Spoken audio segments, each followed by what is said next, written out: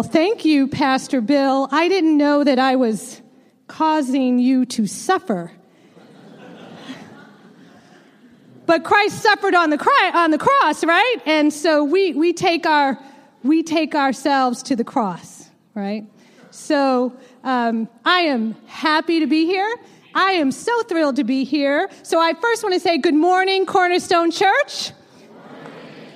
I bring you greetings from New York Covenant Church, which is in New Rochelle. I actually brought you somebody from New York Covenant Church who is going to school here in Boston. Her name is Monet. So she's on loan to you. Please treat her with love today.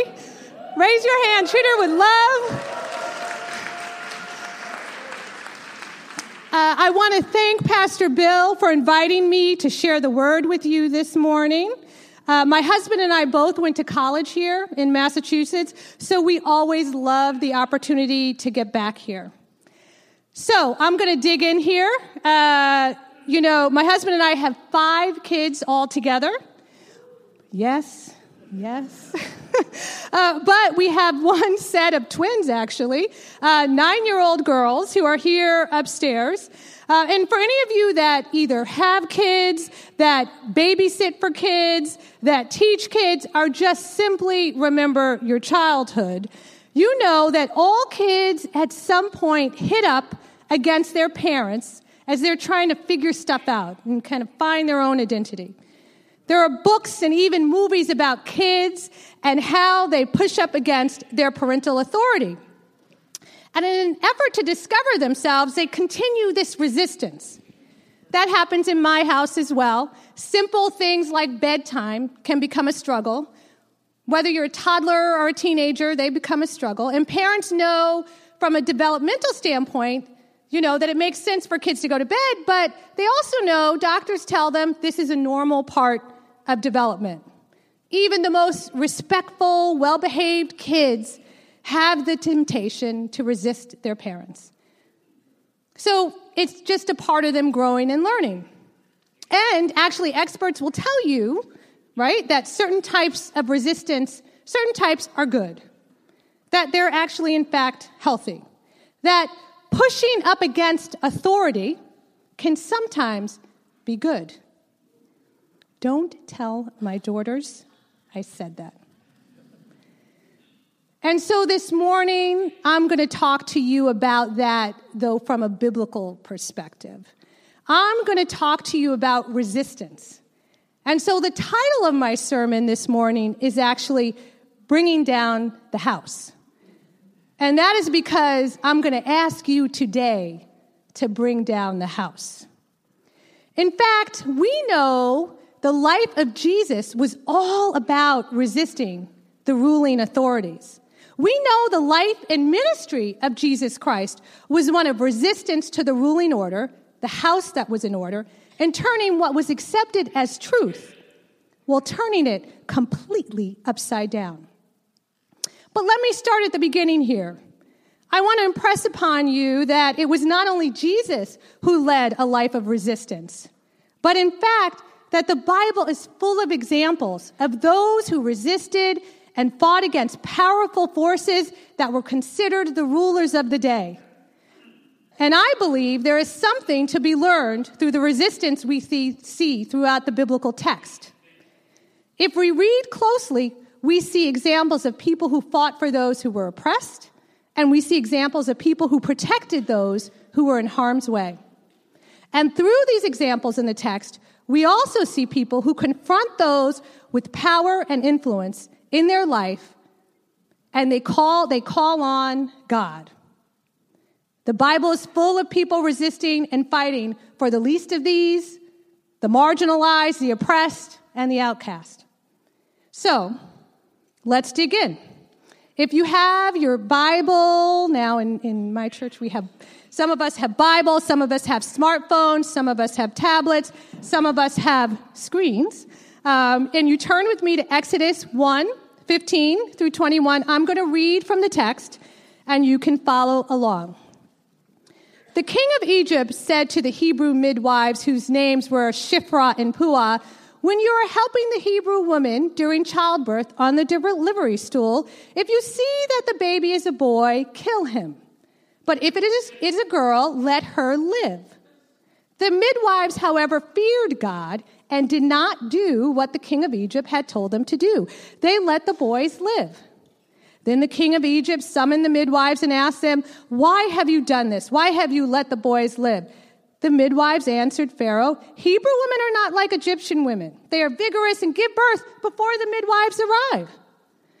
So God was kind to the midwives, and the people increased and became even more numerous. And because the midwives feared God, he gave them families of their own. So these Hebrew midwives actually did not listen to Pharaoh, and they let the babies live. They let the boy babies live. So in the story of this is in the beginning of the Bible, in Exodus, right? From the most unlikely people.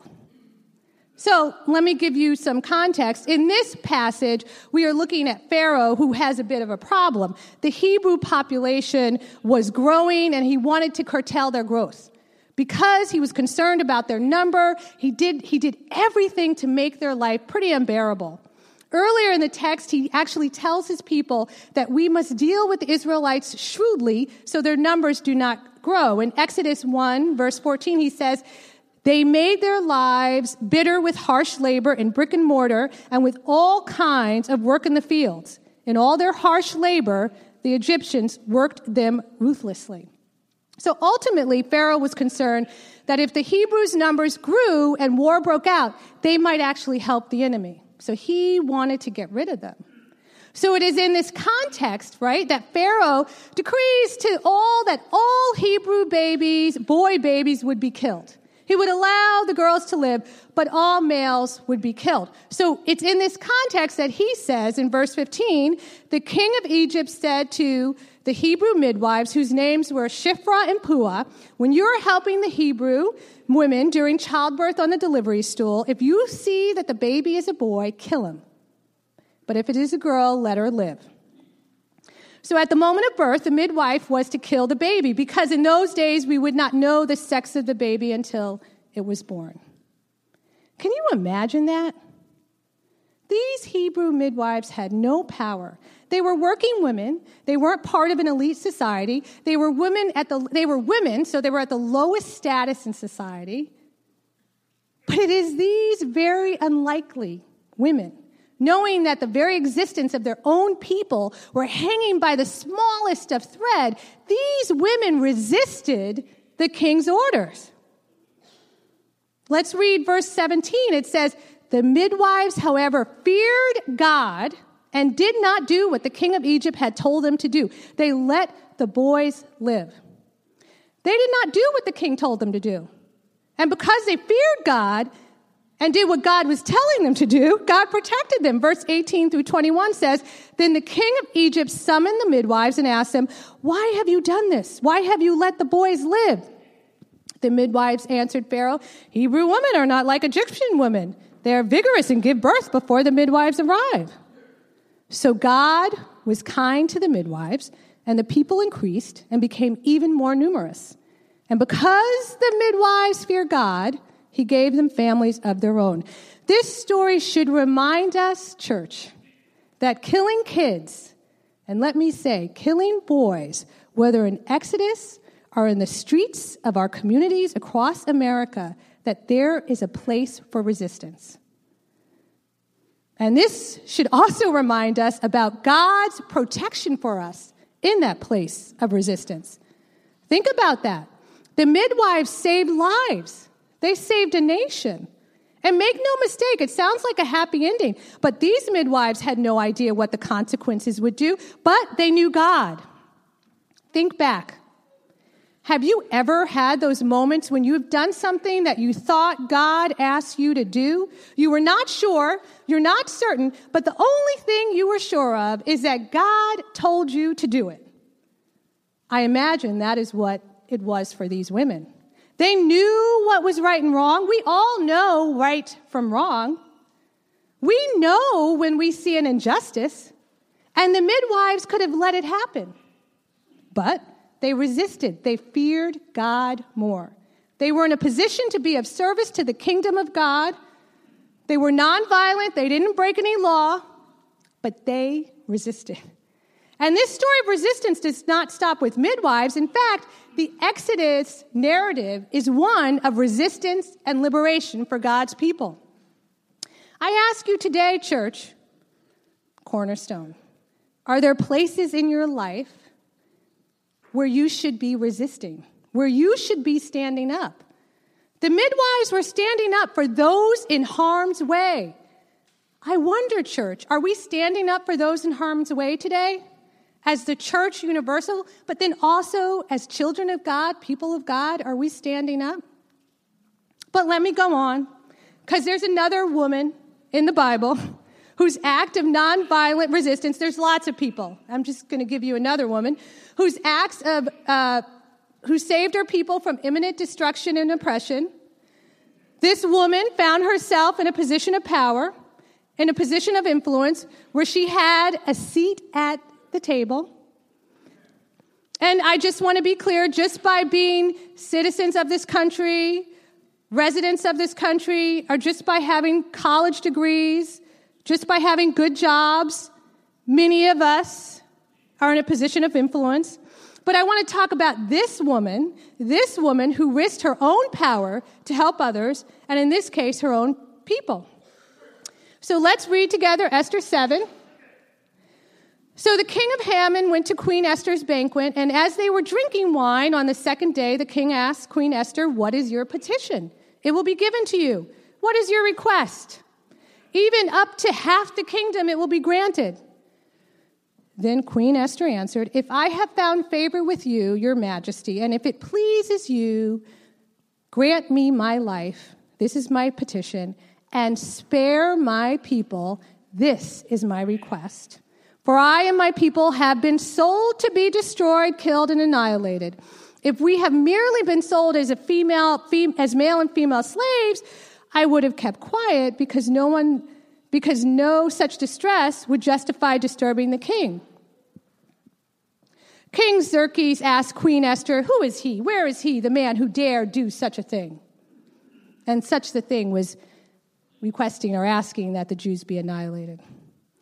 And in these very few lines I just read, Esther saved the fate of her people. By making the request to her husband, who was the king, she spared her people, and she saved a nation. So, again, let me give you some background. Many of you know the story of King Xerxes. He was married to Queen Vashti, and one evening, Queen Vashti refused her husband's request to display her beauty to the nobles. Some suggest that the queen was being asked to appear in the nude, and so she refused her husband. But when this happened, the king divorced her. So King Xerxes, being the king, decided he wanted a beautiful new bride, and he called for a pageant so he could pick the most beautiful woman to be his bride. So a woman named Esther was presented to him. She was so beautiful that as soon as the king laid eyes on her, he crowned her queen. So what the king did not know was that Esther was Jewish. She kept her nationality a secret because she knew it would be dangerous if anyone found out she was a Jew. So eventually it came to pass that there was a plot to kill all the Jews in the land. And Esther found out about this plot. So she's Jewish, married to the king. There's a plot, right, to kill all the Jews. And at first, she was scared and was afraid to try and stop the plot by talking to her husband, the king. But Esther had a cousin who worked in the king's courtyard, a man named, you guys know, Mordecai, and he urged her to do something about this evil plan, which would annihilate her people, the Jews. So she decided to fast. She got word to all the Jews in the land that they should fast for 3 days and 3 nights. In this time of stress and uncertainty, Esther turned to God. She fasted, and then she resisted. So with that in mind, let's read again Esther 7, verse 1 through 6. So the king and Haman went to Queen Esther's banquet, and as they were drinking wine on the second day, the king asked again, Queen Esther, "What is your petition?" It'll be given to you. What is your request? Even up to half the kingdom, it will be granted. Then Queen Esther answered, if I have found favor with you, your majesty, and if it pleases you, grant me my life, this is my petition, and spare my people. This is my request. For I and my people have been sold to be destroyed, killed, and annihilated. If we had merely been sold as male and female slaves, I would have kept quiet because no such distress would justify disturbing the king. King Xerxes asked Queen Esther, who is he? Where is he, the man who dared to do such a thing? Esther said, an adversary, an enemy, this vile Haman. The king decided that the Jews would not be hurt, but it was all because of the request from Esther. Can you imagine what Esther must have felt like as she was talking to the king, asking him to spare her people? The anxiety, the uncertainty. But she didn't go into battle alone. She turned to God first. She did not count to 3, take a deep breath, and say, okay, I'm going to do it, I'm going to go. No. She turned to God first. I want to impress upon you, too, that it was no easy task. She was afraid. The rules were you could not make a request to the king unless he called for you first. In fact, if you did this, you could be subject to death. So Esther was rightfully afraid. And when word got back to Mordecai, though, that her cousin was afraid and might not do anything, he sent a warning to Esther. He said in chapter 4, verse 12, when Esther's words were reported back to Mordecai, he sent back this answer. Do not think that because you are in the king's house, you alone of all the Jews will escape. For if you remain silent at this time, relief and deliverance for the Jews will arise from another place, but you and your father's family will perish. And who knows but that you have come to your royal position for such a time as this. For such a time as this. In other words, Mordecai was telling his cousin, don't think you can turn your back on your people just because you have risen to a certain level of comfort. Church, we can't turn our back on people because we are comfortable. Mordecai understood the power that Jesus had. Not only that, but Mordecai understood and expected that the power would and should be used to help her people that were being harmed and that were being oppressed. Sometimes God puts you in a place for a reason, for such a time as this. Sometimes it's not about you at all for such a time as this. Sometimes it is about what you can do for someone else. What you can do for the person that is oppressed. What you can do for the person that is marginalized. And what you can do for the person who is forgotten. Those babies, the midwives saved, were forgotten. Mordecai understood that. Esther finally understood that. And I wonder so many times, do we as Christians understand that? The midwives resisted. Esther, after being urged on by her cousin, she resisted. And in those cases, they confronted a powerful system in the way that they could. But we cannot talk about resistance in the biblical tradition without talking about our Lord and Savior, Jesus Christ. Because the New Testament is clear that Jesus was crucified because he was a threat to the ruling class. He wanted to change the power structure and the way it worked. He was different. He hung out with tax collectors. He helped women who had questionable pasts. He ministered to the poor and sick. And he broke bread with a variety of outcasts. All throughout the New Testament, we see Jesus have confrontations with the ruling authorities. He says things like, the well-fed will go hungry. He tells the pharaohs that their heart is detestable. He tells the rich that it will be very hard for them to enter into heaven. And he warns his disciples not to listen to the teachers of the time because they were basically corrupt. He turns everything upside down. And we can look at Jesus' life and see resistance to the political authority at the time. However, I want to share, I believe that one of his last acts during the week of his arrest and crucifixion bring together what Jesus was resisting, what the midwives were resisting, and what Esther was resisting, and what you and I should be resisting as followers of Christ. So let's look at Matthew 21, 12 through 17. I will read and you can follow. Jesus entered the temple courts and drove out all who were buying and selling there. He overturned the tables of the money changers and the benches of those selling doves. It is written, he said to them, my house will be called a house of prayer, but you are making it a den of robbers. The blind and the lame came to him at the temple, and he healed them. But when the chief priests and the teachers of the law saw the wonderful things he did, and the children shouting in the temple courts, Hosanna to the Son of David, they were indignant. Do you hear what these children are saying? They asked him. Yes, replied Jesus. Have you never heard from the lips of children and infants, you, Lord, have called forth your praise? And he left them and went out of the city to Bethany, where he spent the night. Now, this is very famous passage. It's just a couple of verses, and biblical scholars have written books about this passage, and pastors do sermons on this passage. And so I'm not going to give it right now a thorough exegetical analysis. However, these few verses can illuminate for us what we should be resisting against and what we should be fighting for. So I thought I would take a few minutes this morning to share my thoughts about it with you. So again, some context here. As you know, the temple was the political and economic heart of Jewish society. So to take action in a temple is both bold and purposeful. It's really an attack on the Jewish social order. So by disrupting the vital operations of the temple, as Jesus did, and then healing the blind and lame, Jesus is invoking his order and his priorities. And so it should be noted that this is actually the second time he clears out the temple. But on this occasion, the very week he would be crucified, what the house of God should be for.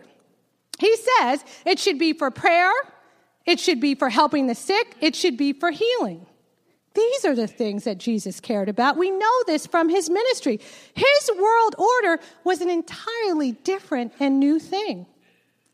An even closer look would show us that Jesus didn't seek to kill or overthrow the religious and political establishment. He was God. He could have done that. No, instead, he confronted them with a whole new world order. He confronted them with the world order he called the kingdom of God. The biblical tradition is rich with resistance, and sometimes resistance can seem like a bad word. It gets a bad rep. But I want to remind you that many of the epistles in the New Testament were written by Paul from a prison. Some of the most inspiring, convicting words found in the seminal book, Letters from a Birmingham Jail, come from Dr. Martin Luther King, written while he was in a prison. Dietrich Bonhoeffer, many consider one of the great theologians, wrote some of his most compelling words while sitting in a prison waiting to die. His words can be found in the book Letters and Papers from Prison. So just to be clear, this morning I'm not talking about just any resistance. So if you've made it with me this far, and think I'm only talking about resistance for resistance sake, stay with me for a few minutes because it's much bigger than that. The resistance I'm talking about, as shown in the passages I shared with you, is resistance to structures that put people in harm's way. We all know that black men should not be dying just for being pulled over by the side of the road. We know that. We must resist the structures that allow that to happen with such frequency. Not because Pastor Deirdre is saying that, but because the Bible has given us examples of those who resisted the structures that put people in harm's way. We all know that immigrants are the fabric and foundation of the United States of America. We know that the Bible clearly tells us that we were all one under God, all his children. We must resist the structural institutions that are being put in place right now and today that criminalize and persecute the immigrant. In parts of Appalachia, in the coal mine areas of Kentucky, there are kids that go to bed after only having one meal for the day. We know Jesus cared about the poor and the marginalized. We must resist the societal structures that perpetuate poverty and sickness in destitute communities. And this is not just any resistance. We are people of influence. We are. I'm going to say it again. If you have gone to college, if you are in college, if you have a home you can call your own, if you have a job you are not fearful of losing, if you have health care, if you have access to health care, if you have healthy parents or siblings and children, then chances are, in this country, you're in a position of influence. In the States, sometimes we get it mixed up. We do acts of charity thinking that is enough. Jesus did not really talk about and live a life of acts of charity. Now, do the acts of charity, but let me say this.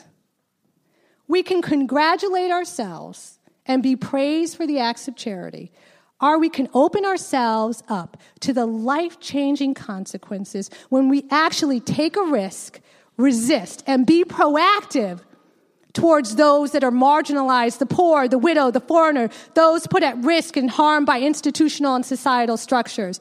Not because Pastor Deirdre is up here saying it, but because Jesus came and showed us a new world order, one that said the first should be last and the last should be first. So, as I finish this morning, I want to remind you again of the midwife and of Esther. They were very unlikely people who changed the life of many people. It was unexpected. They didn't make big plans to change the world. In the midwife's case, they had no money, not much money. They just knew what was right. They acknowledged the wrong they saw, and they decided to act. In this next week, I want all of you to consider the midwives and Esther. What can you do? How is God calling you to be used? Maybe you do not know. Maybe you do know, but you're afraid to take that risk. So, let me leave you with this. Perhaps this week, think intently about places where resistance is what God calls you to do. Let me be specific. If you are here, chances are you either live, work, study in the great city of Boston or its suburbs. There are systems and structures right here in this place that allow for injustices to happen daily. You don't have to go far. There are immigrants afraid to come out of the darkness for fear that they may be deported, right here in Boston. There are marginalized groups who can't find housing, employment, or even health care because of structures that have prevented them from getting access. As Christians, we are called to resist and to fight those structures. I encourage you to find one structure this week and pray on that. Maybe it is working with an advocacy group and using your expertise to make sure that immigrants know their rights. Maybe it is walking alongside a young person from a marginalized group and using your expertise to help them put together a resume, find a suit to wear, to help them with a job interview. Maybe it is walking alongside a family and going with them as they try to rent an apartment so that they are not discriminated against due to their race or socioeconomic status. It is actually the unlikely people doing the unlikely thing sometimes that can change lives and can change nations. Resist and be that unlikely person that God calls us to be. Will you pray with me? Father, we come to you today asking you to work through us in our lives, no matter where we are at, God. Sometimes we don't know how you've called us to live out your will, Lord. We don't know, but we know if we keep our eyes on you, you will show the way. Lord, sometimes the injustices are so overwhelming. Sometimes they seem so far apart that we can't even figure out how to put our hand in there, Lord. But we know if we look to you and depend on you, that you can open up every way for us. You can show us things, Lord, that we could never think of at our own. You can make the impossible possible in our own lives. So, Lord, we ask that as we go on this week, Lord, that you do that this week. That we see the impossible become possible. That we don't get overwhelmed by the injustices, but that in fact we get excited about, God, what you can do through us, Lord. Use us as your vessel, Lord, in the only way that you can, Lord. In the only way that you know how. We don't know. We rest on you, Lord. We ask all these things, Lord, in your Son, Jesus Christ's name. Amen.